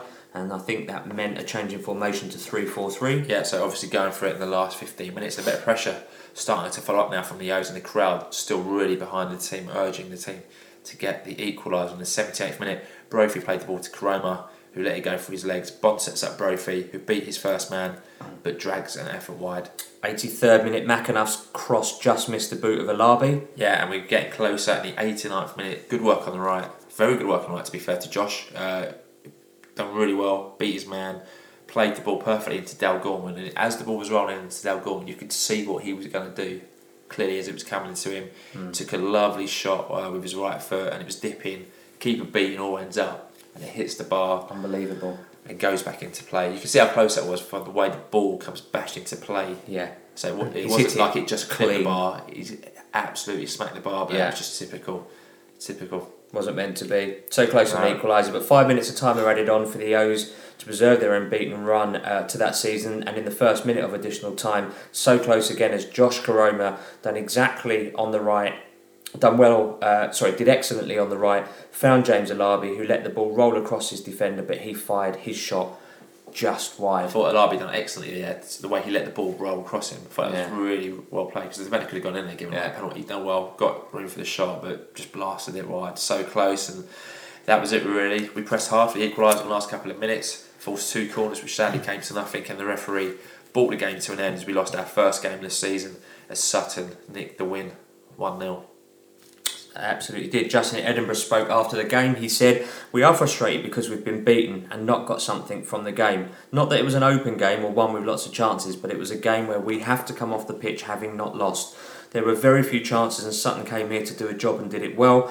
But the key for us is how we react to this moving forwards." That defeat sees the O's slip to second in the National League now, 1 point on 1 place behind Salford, who moved into first place following their win yesterday. So we have now played 14, won 8, drawn 5. Lost 1, 29 points, and a very healthy goal difference of plus 17. And like we were saying before, if you would have offered us that before the season started, all day long, 14 games in, 1 point behind the leaders, biggest unbeaten run of the season, we would have snapped your hand off for it. Yeah. Anything you wanted to add about yesterday? Yeah, it was obviously disappointing, but you have to look at everything in the collective of the last few games. It's, as everyone has rightly said, it's now how we retaliate to that, and it'll be a good week training. I bet the boys are chomping at the bit to get back out onto the training ground tomorrow and for the rest of the week. And Maidenhead will be no less of a test. It'll be a tough place to go. There's obviously they'll be wanting to continue what they'll see as a fairly good start for them. They're sort of mid table, and they'll be wanting to look up. And it's now how we recover as a team. I think there was a lot of sort of panic from certain sections of the fans after. Wow, we've lost the game, and that sort of shock reaction. I think even in the sort of 89th minute, we'll score because we're flying, and I think we all expected when Gorman 2 inches under that goes in. The one that was cleared off the line, Alabi just going narrowly wide. Football's a game of ifs and buts and maybes, but had that gone in, we'd be having a very different discussion, and we'd be still top and thinking that the world's brilliant and England are going to win the World Cup and etc. etc. So it's we have to look at it, and Justin and absolutely everyone, Danny and Ross and everyone in the behind the scenes has done phenomenal to have got that to where we are after 14 games. We're a third of the way through the season come Saturday, or virtually a third, and we're in a strong position, and it's something to build on, and we can see the potential of what exists in this squad, and it's exciting. I think it's the way we've played games, we've won games, we've got points back from where we perhaps in previous season we wouldn't have got, and I for one can't wait for Saturday. Yeah, brilliant. Absolutely. Mr. Levy. So from my point of view, it had to come to an end at some point, didn't it? I'm more disappointed with the way we lost today. We never got a grip, didn't force their keeper into a proper save until the 78th minute, and really lacked the high energy, high press and imposing game we've played recently. Not winning individual battles against the team who are physical and use all the dirty tricks to waste time and con the ref also cost us today. Some would argue their goal was the fault of Clay giving the ball away, Judd not stopping the shot and Brill not getting down quick enough to save a real daisy cutter of a shot. But as everyone says, it's how we bounce back next week, and with no midweek game the team can recover and regroup properly. Yeah, I mean, bad day at the office. I think we're out-muscled by a more physical Sutton team who played to their strengths. I think we looked a bit tired at points. And obviously, when you get the same starting 11, it's great for cohesion, but sometimes you can lack of players out. But Sutton pressed us more. They time wasted. They broke up the game. They frustrated us. We couldn't find a rhythm. But saying that, like Danny said just now, if Gorman's strike goes in, we draw 1-1. And we're sitting here talking about a draw that we probably deserved and still top of the league. Same with Alabi's shot. And it would have been a very different story, but like we've already said, 14 games in, we would have been happy being in second place, just 1 point behind the leaders. So it isn't all lost, and Justin will be looking for a response from his team on Saturday. And I think he's got some big calls now for Saturday, personally. I think, was the level performance from some of the players acceptable when he's been quick to drop players when they haven't performed well? So I'm interested to see now if certain players still retain their places on Saturday. It'd be interesting to see what Justin decides. Saturday's lineup. Because Dave asked him that question. Oh, did he? Dave did ask him, and Justin said it's a really easy question to ask. He said, but if we'd have drawn that, absolutely, you wouldn't be changing. We wouldn't even ask that question. So I suspect he'll probably keep the same starting 11 just for that consistency. It's just a blip rather than an actual, oh my God, I need to make wholesale changes. But interesting to note that though. So those were our views. Your views. El Coado tweeted in saying, well, it's done. Now to see how this group bounce back from a defeat. Sam Pretty _LOFC says getting the ball into the box on the floor was key in this game, and we didn't do it enough. Yeah, Buchan JP said way too slow for too long. Only showed urgency towards the end when it was too late. Stunk of the days of Tommy Taylor. Good God. At Len M4, so Sutton had a plan and executed it perfectly. Thankfully, it's not the end of the world. Plenty of time to put it right. Matty LOFC Evans said it's not about the defeat, it's how we can bounce back. Salford are starting to pick up momentum and it's about keeping up with them. We have genuine competition and a loss of form could be disastrous even at this early stage of proceedings. Onwards to the next game. Orient _Ed, who sits in front of us, was not impressed. He said we always lose unbeaten records with a whimper, and today was no different. Disjointed, poor passing, and just looked lost all over the park. Rubbish. Paul _LT2P said cynical team came with a plan to stop the Orient playing, take a card. Stop the Orient playing, take a card. I.e. take a card to break up the game. Ah, right, okay. Didn't help. We weren't at the races. Ref needs a mention as he was weak. Looking forward to the next historic unbeaten run. No expectation there. And really, QB9 says no one to blame but ourselves. Not physical enough. Too slow, poor passing. Kuroma and Bond particularly poor. Judd must have been out on the drink last night, maybe for Danny Happ's birthday. No, it will be fine. Just a bad day. No truth in that rumour.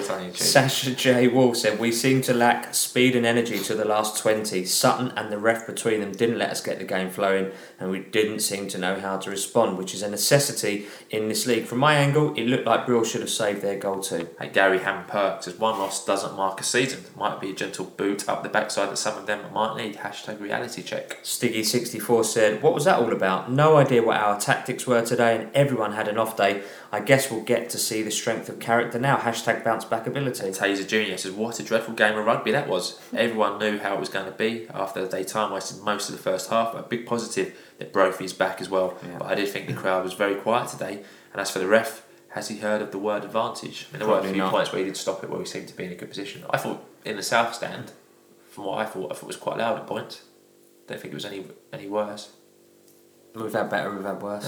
Yeah. Speno011 said, was it a poor goal to concede? 0-0 probably a fair result. Sutton played the gamesmanship we would expect when they went 1-0 up. Shame we didn't equalise with Gorman or Alabi, but take that one on the chin. It's how we react, and feel Dayton and Judd look tired, so maybe changes are needed. And it was nice to meet you outside the club shop before kick-off. Yeah, Spencer. mid-table obscure says ugly non-football from Sutton. Time wasting, the ref didn't help and it couldn't get any sort of rhythm going. But we go again next week. Paul Skinner 88 said, poor performance all round. The ref, Orient and Sutton, we're still second. We can chase Salford down. Go again. Come on, Orient. Ben D. Bollard says proof, if we ever needed it, that this league is no picnic. 4 or 5 players weren't at it, and credit to Sutton for doing a job on us. Yeah, I like this tweet coming up now. Kid Samson O says, in truth, I thought we looked jaded against one of the roughest, most organised sides in the division.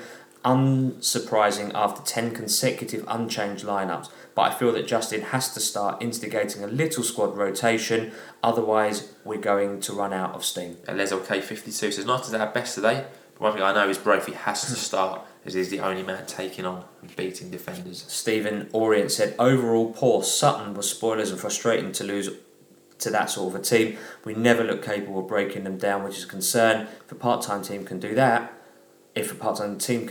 only Marvin was on top of his game. Agree with that as well. Marvin had another outstanding game. Outstanding young player, very good prospect. Prince Howard, 73. This is not physical enough today, and we look tired. But now we'll see how we bounce back, and the defeat might put a bit of fire in their bellies. London Gary W said, disappointed with the way we lost today. Sutton kept it tight and slowed down the game at every opportunity. If we had lost after having made a lot of chances, I would have been happier. That said, it's only one game, and now it's up to us to ensure it is only one. James D11 says Sutton came in and executed a game plan which paid off. It was negative football, but we couldn't break them down until around the 75th minute. Frustrating one to lose, but it may benefit us in the long run. Team needs freshening up, and we go again next Saturday. Orient Electric said, Sutton done a job on us, never gave us 5 minutes peace. Thought we weren't going to get bullied this season, but today we did. Too many players had an off day. David Barrett 6 says, not many players were up for today. I would have had Harold on the bench. He would have made a difference against their defenders. I feel Edinburgh should take a risk and leave out a keeper and have 5 outfield players there, as Harold can double as a makeshift keeper. I think that's a very risky game. You know, the one game he does it, if he does it, he's going to need it. But then you can only bring 3 subs on anyway, so you might as well have a keeper on the bench in case. Because you can only bring 3 players on in a match anyway. It's not like you can bring 4 on or 5, you know what I mean? So it's an interesting one, isn't it? Yeah. Tough one. Tough decision, that one. Yeah, it really is. Rady Dave said, a poor performance with little intensity and movement off the ball. We didn't seem to have any idea how to break them down.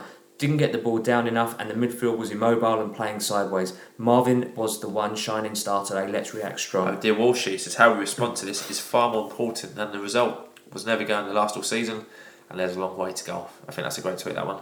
Yeah, Dunmark said, the only good thing about today was not being a Sutton fan and having to watch that awful team every week. I am _Mo says, I thought Sutton were dire, but we were worse. Looked leggy. Their keeper was 3 foot tall and not tested. Just a horrible game to watch. Yeah, final word this week goes to Rekka Blue App, who said, poor performance from all involved. Us, Sutton and the referee. Disappointing to lose in that manner, but at least we weren't undone by losing 4 or 5-0. Big win required against Maiden. So let us know if you agree or disagree with any of those tweets we read out. So those were all tweets that came into at Orient Outlook. So tweet us back, let us know what you thought, or give us an email at orientoutlook@outlook.com.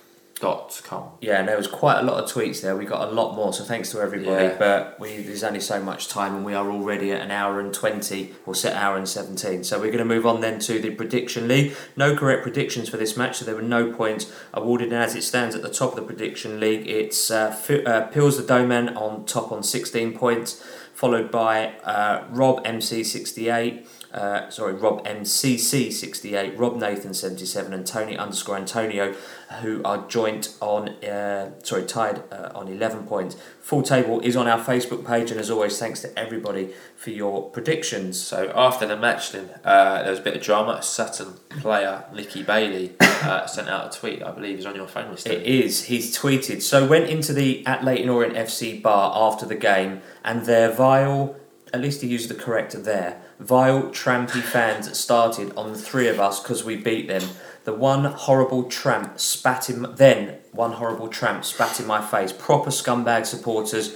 Hope you're proud of yourself. So following that claim, the club put out the following statement saying the club will be conducting its own investigation into allegations made online by an opposition player following the full-time whistle today. The club will not be making a further comment at this time. Or will they? Got any thoughts on no, anything you can share with us at this time? Nothing official came through to us. I'm obviously not going to go into the detail of what allegedly happened. We are and we'll continue an investigation, which won't drag on for too long. But we haven't had anything official. I spoke to one of the, I think my equivalent from Sutton yesterday after the game to alert him to the alleged incident. And I'll be having a discussion with them tomorrow. And that's pretty much there is to say. It was very quickly resolved, and credit to our stewards, to our bar staff, that it didn't go any further than what allegedly had happened. Cool. Thank you, Danny. So Sunday, the 30th of September, the ladies' first team weren't in action, but the development team were, as they faced Islington Borough, and the score was 1-1 with Belen Rapole Dalton getting the O's goal. So I presume she's got married, because it used to be Belen Rapole. So congratulations, Belen, if you did get married. And if you didn't, sorry about that. Congrats on the new name, We're going to ask Danny a number of questions in just a moment, but just to wrap up a few other bits and pieces. Fancy football update. If you're not in our league, message us, we'll give you the code. Tim Roberts is at the top of our fancy football league. He's got a massive 481 points. Steve, you're doing all right in 34th, and I'm doing dreadfully in 103rd. So let's move on from that to Dream Team. Julian Lillington leads the Orient Outlook Podcast Dream Team League. He's got a whopping 425 points. Steve, you've dropped to 4th, and I'm doing abysmally in 52nd. I might give it up soon. Can't continue out. I'm doing worse than you, if that's any. that helps me, actually. That's cool. Thank you. Are you in our league?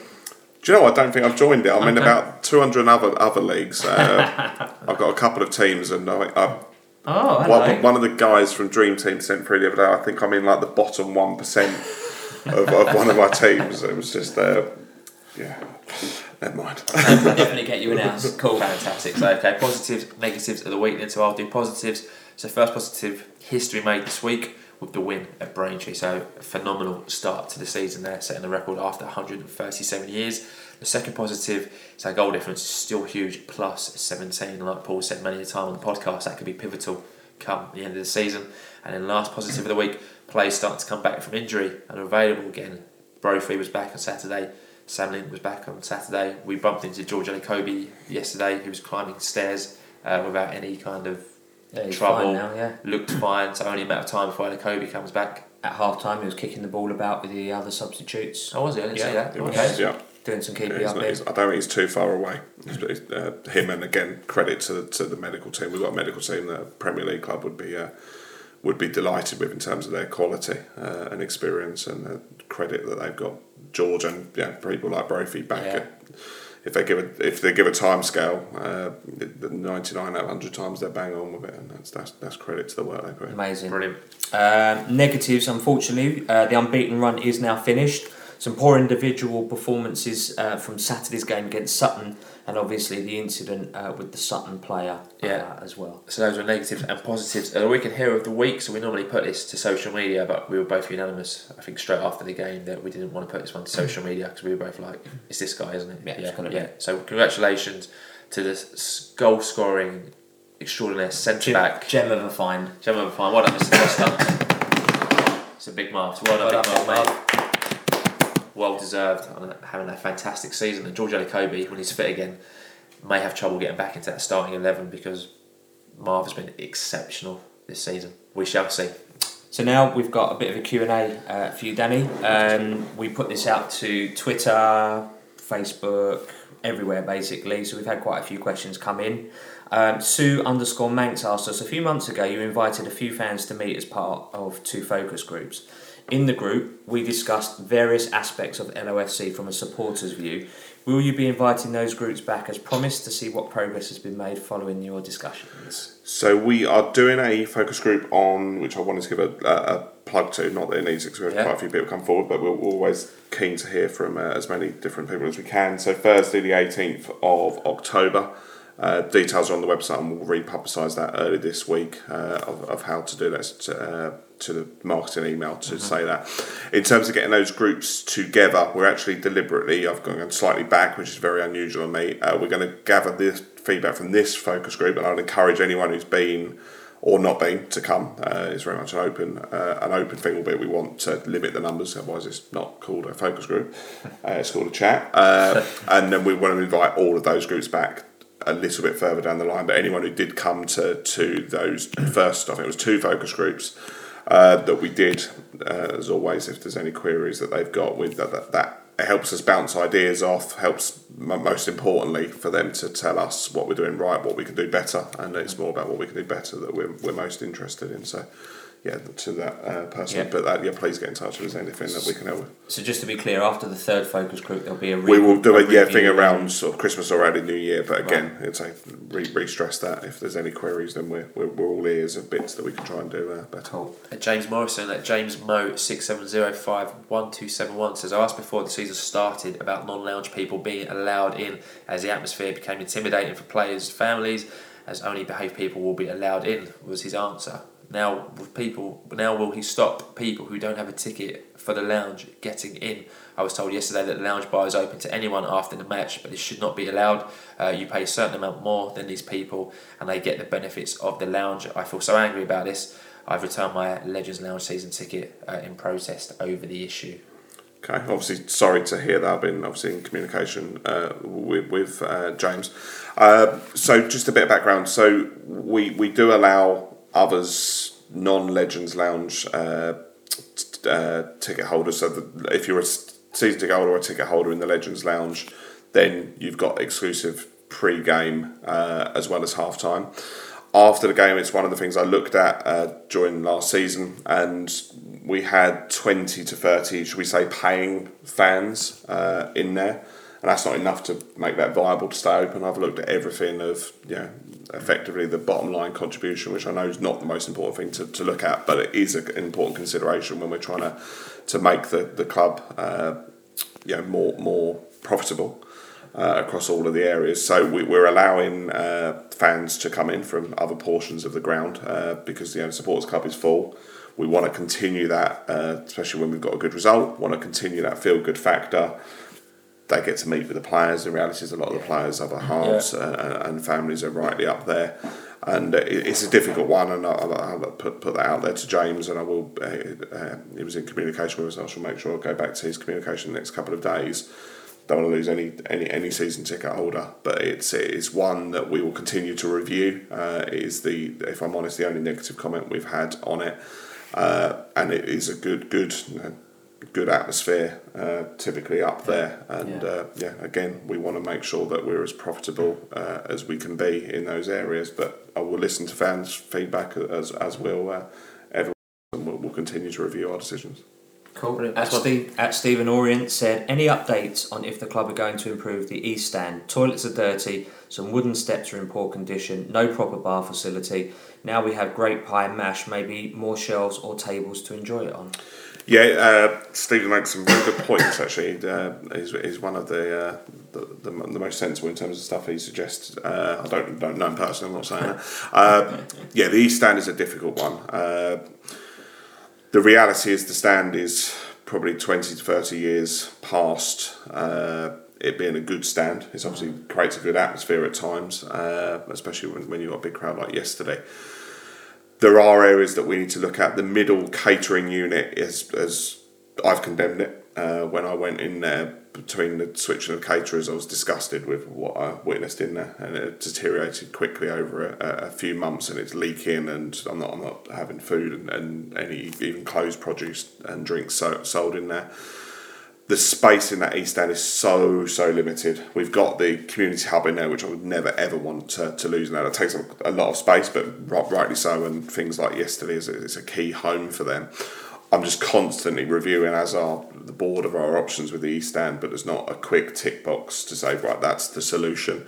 If you provide areas that's been suggested for grazing and for eating, the reality is you're blocking a walkway.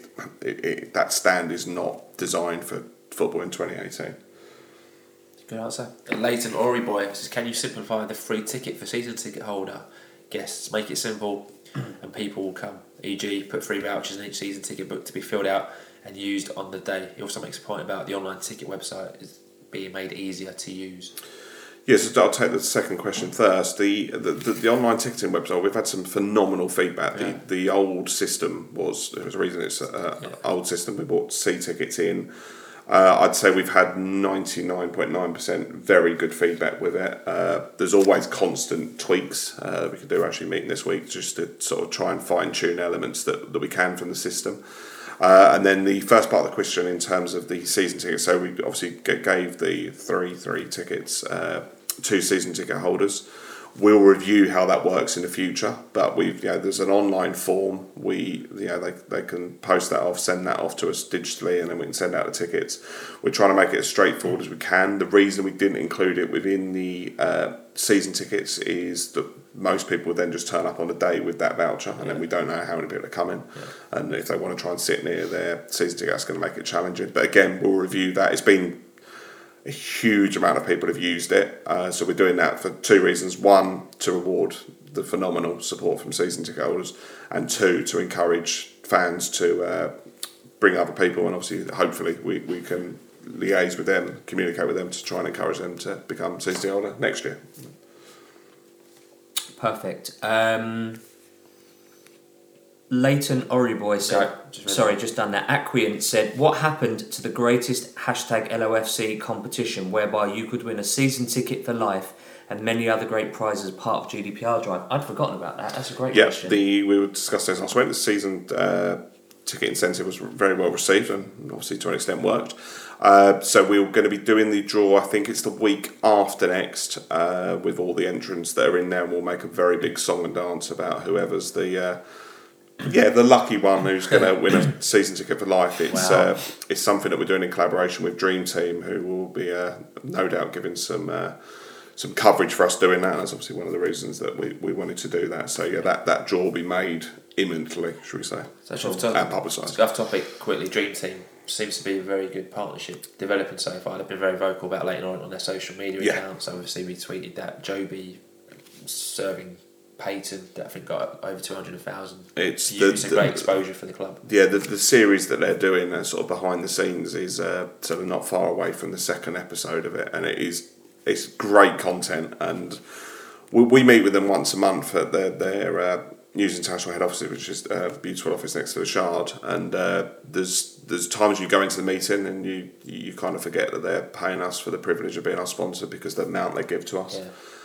It's an absolutely brilliant, we said about partnerships, a brilliant relationship. Just a small gesture every single week, and it's not the same text he sends every time. The managing director of News International, who is an Orient fan, but obviously with his job doesn't get to every game. Every single week he texts me around about 5 to 3, wishing the boys good luck, and that's just a signal of just how strong the partnership is, and hopefully we can work with them for a number of years. That's quality. I think the next couple of questions have already been covered. So Tom P 1984 asked about a new food menu. We covered that. Darren Burrows suggests getting the Cornish pasties in. That's not a bad shout. Yeah, it comes down to oven space again because it's ventilation. If we put another product, we are at capacity in terms of the product, certainly in most of the units, especially in the East Stand. If we put in something else has to come out of it. And so until we've got this ventilation and the additional unit in the East Stand sorted, we kind of are where we are. But boy, the products we've got, as we've said, are a massive improvement on where we were. Yeah, Graham 1974-75 says a very helpful young fella proved to me yesterday that the hot dogs were gluten-free. Maybe a few gluten-free rolls in the fridge too, though. So again, lots of feedback on the catering. Yeah. So what on that link to that, there's quite a few questions. Obviously, tolerances or intolerances to food becoming more and more common with people, sadly. So there's an awful lot of why do you put this product on? The reality is it has to be cooked in the wrapper, otherwise cross-contamination, which is the critical bit. So a long conversation with the caterers earlier, and that's another key part that we want to make sure that if we're offering it, we're offering it legally, should we say? Yeah. Speno011 said, what a fantastic attendance yesterday. What does the club now have in place to keep attracting new fans and keep the existing? PS, had a chili hot dog, very tasty, great work on that front. PPS, it was great to briefly meet Paul. All right, okay, we don't need to do that. But so the first question was, what does the club have in place to keep attracting new fans and to keep the existing? I think we probably touched on a few of them with some of the offers that we got. Yeah, the existing one is we're placing as much effort on that as we are trying to get the new. So existing in terms of rewarding season ticket holders is something we're massively doing, and more on that to follow, should we say? Yeah. And that's not passing off the answer. In terms of the casual floating fan that comes, this game may not come to the next, we very much want to engage with them, and we're doing that via our newsletters, etc. And then in terms of bringing in the next breed of fans, it is an obvious answer, but it is watch this space. We are working very hard behind the scenes as marketing commercial teams, along with Howard and Neil, on a residence mailing. So we're going to be offering a free family ticket to everyone who is lucky enough to live within so many miles, or certainly a good few miles of the Braintree Stadium, to encourage them to come down to a game this year, to come encourage them to take an event on a non-match day and to book it for a wedding or bar mitzvah or whatever it is. So there's a huge amount we are doing over the coming 6 months to try and encourage them to come once and come again. CM Oriental sent us a message. I think it's more of a message than a question. He says it's great to see the improvements in the new standard of food being offered under the new caterers. However, the queue delays are still in need of improvement. It was also nice to see caterers coming into the East Stand to sell hot dogs after half time. Will we see more of this in other stands? As one of my guests purchased one and commented on what good value the hot dog was. So I didn't see this in the South Stand.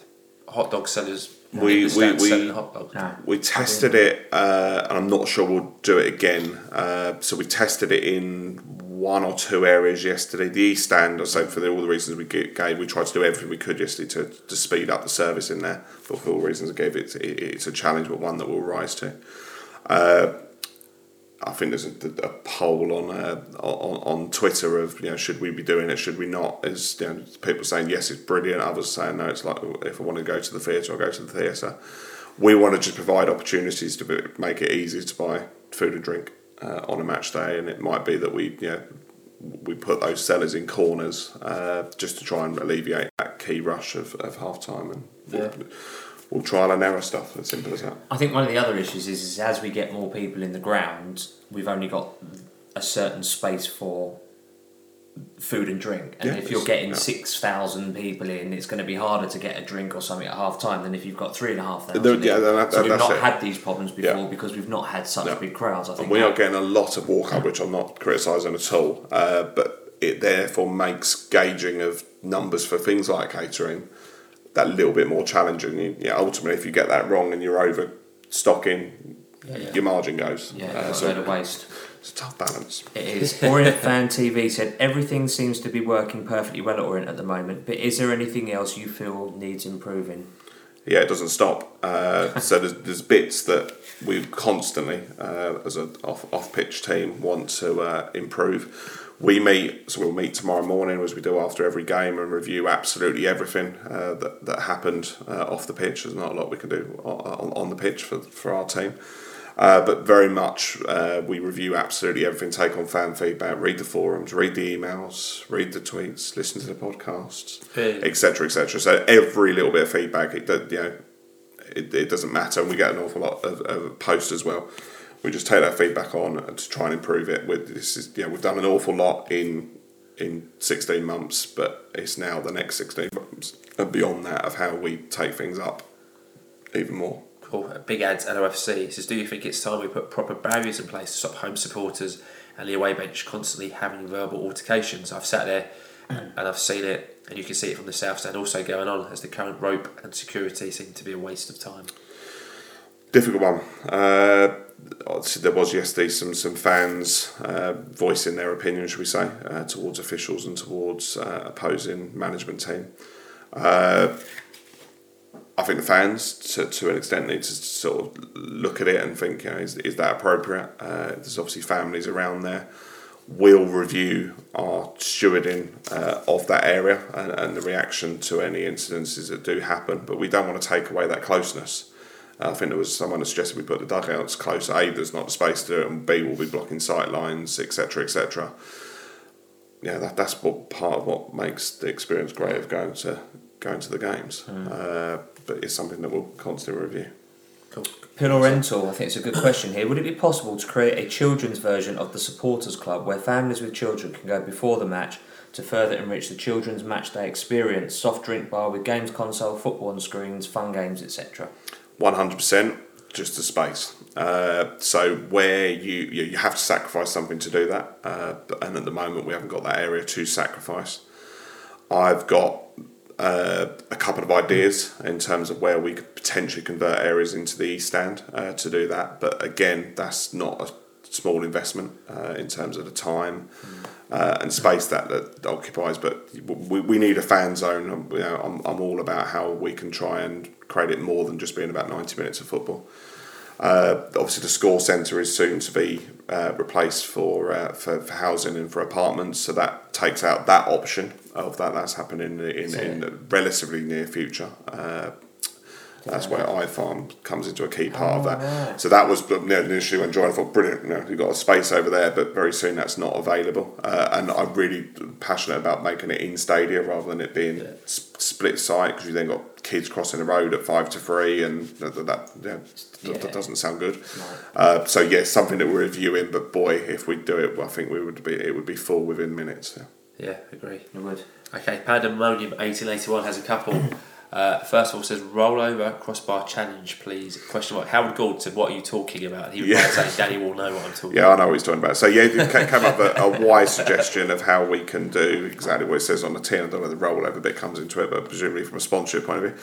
But effectively trying to liven up halftime entertainment. The halftime is really difficult because if you bring children in specifically to do something, Colin has done obviously an amazing job with his team with the pitch and the investment the board's made. But if in the middle of November and you've had a pelting down with rain the night before, Colin's reluctant to let the players on it. He's sort of joking apart there, but certainly in terms of doing that, and then you've disappointed 20 odd children, so it's a real difficult one. But we want to try and make the half-time activity a bit more variable. What Howard does is fantastic. We're trying to try and bring a bit of variety into that, and a little bit. We'll see what works with that one. Cool. He wanted to say it's already been covered about the. We're pleased to have catering staff walking along the front of the West End selling hot dogs. We've already covered that one. And he started a poll on Twitter just to give that a mention. Was he that started his a poll asking if that should or shouldn't be. Okay. At Pandemonium 1881 on Twitter, if you're inclined to answer that poll. He also went on to ask why season tickets in ticket form this year. Yep, a number of reasons. The first one is we had a lot of requests where friends were passing over season tickets to other ones, and they it might be a work colleague, and you don't really want to hand over your pride and joy, so to speak. It's like handing over your children. The other one is this is not a Big Brother tactic. We want to be able to scan the individual match tickets. We want to be able to reward attendance, certainly for those that are able to attend all 23. And that will come out later on in the season. But we want to be able to monitor it. My catchphrase: if you can't measure it, you can't manage it, and that rings true. So we want to be able to communicate with fans that aren't able to attend games to encourage them that they can technically pass on their season ticket, but it's just so that we can better understand fans and speak to them individually rather than just being one of 4,000. They're not just a number; they're treated as an individual, and that's why we've done that. And it's been actually quite well received. And we've introduced things like the pin badge just so that they have that sense of belonging. We'd love it that they've got a card in their wallet. The reality is we're a good few years away from just being able to justify being able to do entry via a card. The cost of the electronic scanners would be extortionate, and we mentioned about one striker earlier, talking about 3 strikers probably. Wow. Last question from Matt. Have seen little with Theo's gang this year. Any updates? Yep. So we are relaunching it. We had a change, shall we say, of within our marketing department now. Dave, as we aforementioned, he will very much be leading with that, along with other members of the team, and we're going to completely relaunch with an abundance Theo's membership. We have different age categories and different names for those age categories to reflect preschool, junior school, and high school. And we are chucking the kitchen sink at it, and it will be more one for next season, but it will definitely be launched during this season, probably the turn of the year, and we really are going to go to town with it. Cool, great to hear. I need to sign my boy up to that. Theo up to that. There will be no excuse. No excuse. I don't know why I didn't do it yesterday, actually. Biggest game, wasn't it? Yep. Les LK52 said, what's happened to the supporters representative on the board? I know it's probably something that the supporters club and Loft were. Yeah, we're in dialogue with representatives of Loft and the supporters club, and that dialogue continues. we had an email from Terry Lofts who says, do you believe it's more important to get sponsors aligned to the values of the club, or is it better to simply chase money and use that to benefit the club? Ultimately, we want partners that will work with us for the good of the club and for the growth of the club, and I think the partners we've got on board are doing that, and we're all singing from the same song sheet once. Most of them has a clear Orient connection.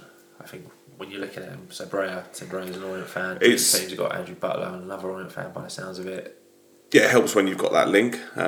It's because they've got that association and they're thinking with their profit and loss sheet as well as their heart and mind. So when you're ticking on both those boxes, it makes it a lot easier. Yeah. So sorry, just to go back to Les's question about the supporters rep on the board, nothing's happened about that. No one's been appointed. That's still an ongoing we'll situation. continue the communication with those groups in that relation. Okay. Moving on then, Dougal on the forum asked, how comes for the second home game in a row, there haven't been enough match programmes printed out before 2:30? Yeah, I think there's a couple of issues here. One again, I'd say the walk up yesterday was high. Two, the programmes are proving a lot. Elliot and Courtney, I think I work hard, but Elliot and Courtney, wow, the hours that they put in, they need to find the balance at times. They're sort of working 20-hour days, both of them. It's a staggering the time it takes to turn around a programme. Yeah, to an extent, but this was, I think there's a couple of things we want to look at here, because I know there were other areas that had programmes available well into the first half, so we need to look about how that's balanced. But because fans are walking up and buying on the day, trying to gauge that number, and again, the profit margin of the programmes is so minimal. It's not. It does make a profit, but it's so minimal that if you get that 5% wrong, you've lost the money for that game. And that's an awful lot of effort that Elliot and Courtney put into producing a very good programme. Yeah. So that's just something that we just constantly need to review. We do up the quantity based on the expected crowd, but we're having around about 50% of the match day away ticket sales paying on the day, and trying to gauge if we're going to have 5,000 or 5,600 is proving it's not an exact science. It's one you've got to sometimes get right. Okay, gentlemen, Ken, I think this has been answered to some extent. How do the club plan to raise the average attendance over the next few years, as both Nigel and Ken have mentioned the objective is to get around the 7,000 mark? Yeah, I think that the objective, I don't know if we've stated an exact figure, but it's certainly, we want to grow it. We obviously are at the moment. It helps when you have been in the form that we've been in of late. And we can spend an awful lot of time trying to get fans in once. We want to try and get them in 2, 3, 4, 50 times. Yeah. And we'll only do that by providing a very good experience. And it may not be always they're getting a win, but they've come, seen an entertaining game of football, had good food, been able to bit of entertainment, etc. And that will be the key part to that. One Ton Baby asks, if we don't go up this season, do you think we'll lose the likes of Marvin, Bon and Karoma? And if that is the case, do we go for absolute broke to finish top next year? You can chuck, again, the kitchen sink and try and do it in one season and spend ridiculous sums of money. That's not a long-term strategy. I think Kent alluded to that a couple of weeks ago. We've got a squad that we believe can compete as we are at the moment in the league. And that is not a short-term strategy, is not what we're about. We're about prolonged growth over a long period of time, and constantly building the club on and off the pitch. And we're not going to be going on a boom and bust mentality. We know where that can end up. Yeah, absolutely. Last question from the forum is Come On You O's Ours, who says at the time of the sponsorship by Dream Team there was a lot of opposition to the club being sponsored by Murdoch, seeing his reaction to Tilborough. First of all, were you aware of the opposition? I guess you probably were.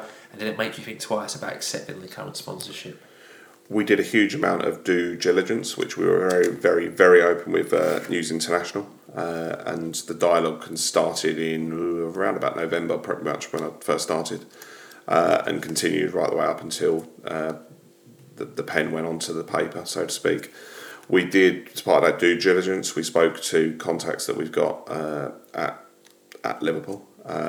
We spoke to a number of fans. I would say for every 99 positive comments of this is good for the club, we've now seen the exposure of that and what they're able to provide us. And there was one or two negative comments that came from it for the connotations of the history of it, but would I make the same decision again? Absolutely. And there are a number of things that the Dream Team will be announcing in the next few weeks, one next week, in their engagement with Orient fans is going to go up to another level. Some of the things they've got planned is absolutely fantastic, and we're constantly sharing our ideas of how we can boost the partnership even further. Brilliant. So now on to Facebook. They're nearly over, Danny. Don't worry. No, it's fine. It's all good. Billy Herring says, why don't staff pre-pour drinks like tea, coffee, beer ready for half time? If you work out your average sale on each item and then pre-pour 60%, it won't leave you with any wastage, but it would speed up half-time sales exponentially. Yeah, I think the counter space, so we monitored every single queue yesterday, so I think I ran around the ground 4 times at half time, which I should be a lot fitter than I am. But with my staff, and Sophie is our finance manager, she plays a huge role in the catering, so she ran around just damn sight fitter than I am, so she ran around a lot more yesterday. And apart from the East Stand, apart from 1 or 2 people that almost out of choice at the start of the second half, they probably wish they'd stayed in it for a few minutes longer. The queues were not bad yesterday, apart from in that East Stand, and it all comes if you've got all those drinks laying out, you've then got people's querying how long those. We did it in the West Stand for the last game, and you've got people saying, well, how long has it been sat there? So we've now introduced the plastic or the PET bottles for Heineken.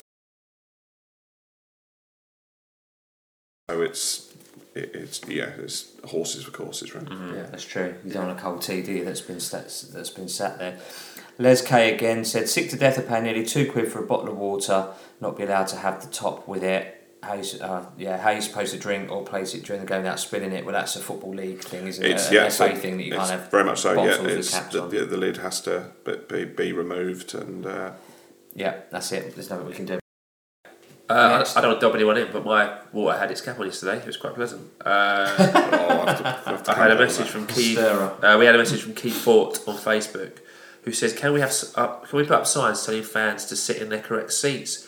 As me and my family have 7 season tickets, we have to keep asking people to leave our seats all the time, which at times has nearly caused a row. We picked our seats as we like the view, and not for someone else to sit there." Yes, it's 2 things. Like, one, if you can contact us directly, and then we can closely monitor that, and we'll perhaps put a couple of tannoy and messages on social media to ask and remind. I shall add that to my list. That happened in front of us yesterday. Some random people sat in someone else's seats. I don't think they were season ticket holders. Yeah. But I guess one way around that is to get your name put on that name sticker put on your seat. I guess, yeah. Because if someone's got their name on the seat and it's quite clear, then I guess that's probably one way around it. As well. So Danny does have a notebook. He's taking notes, which is always nice to see. That's it for listener questions. You mentioned the 4th kit. I made a note of it to come back to. Oh, I was hoping to forget. So get in there. We will be revealing details of the 4th kit in the very, very, very, very near future. We're going to be wearing that 4th kit in the nearish future for one game. Obviously, it's 100 years to mark in relation to World War I. We clearly have got an awful lot planned in terms of that, including I generally can't wait to see it, the play, which will form part of that marking of the event. And we've got a number of things planned for us to tell another story that just makes this club even more unique, and we'll be telling that story, and that shirt will just be a small part of telling that story, and we will reveal the designs possibly in the next 10 days, and at the same time we'll be revealing the pre-order schedule, the ways that fans can get their hands on the shirts before anyone else, and most importantly what game we'll be wearing it for. So we're in communication now with the club that we'll be wearing that with, and we've already well in advance got approval from the sponsors, because it will be apart from the manufacturer, it will be a sponsorless shirt. It would perhaps appear a bit wrong if we were putting any sponsor on a shirt that was commemorating as something as a motive as World War I. Is it going to be like a limited edition? or is it going to be available throughout the season, or is it going to be a certain? It will be limited edition. Once Yeah. that level has gone, and that might give us an appetite for future season kit design, should we say? That might well be a factor on how well that sells of ways that we look at kits further down the line. Cool. And the only other note I've got is club shop. Any updates with the shop? Yep, so we continue to scour the market in terms of I don't want any more tenders coming through if there are any kit manufacturers. I've spoken to there was one guy actually based in Timbuktu. That's not a joke, he was actually based in Timbuktu.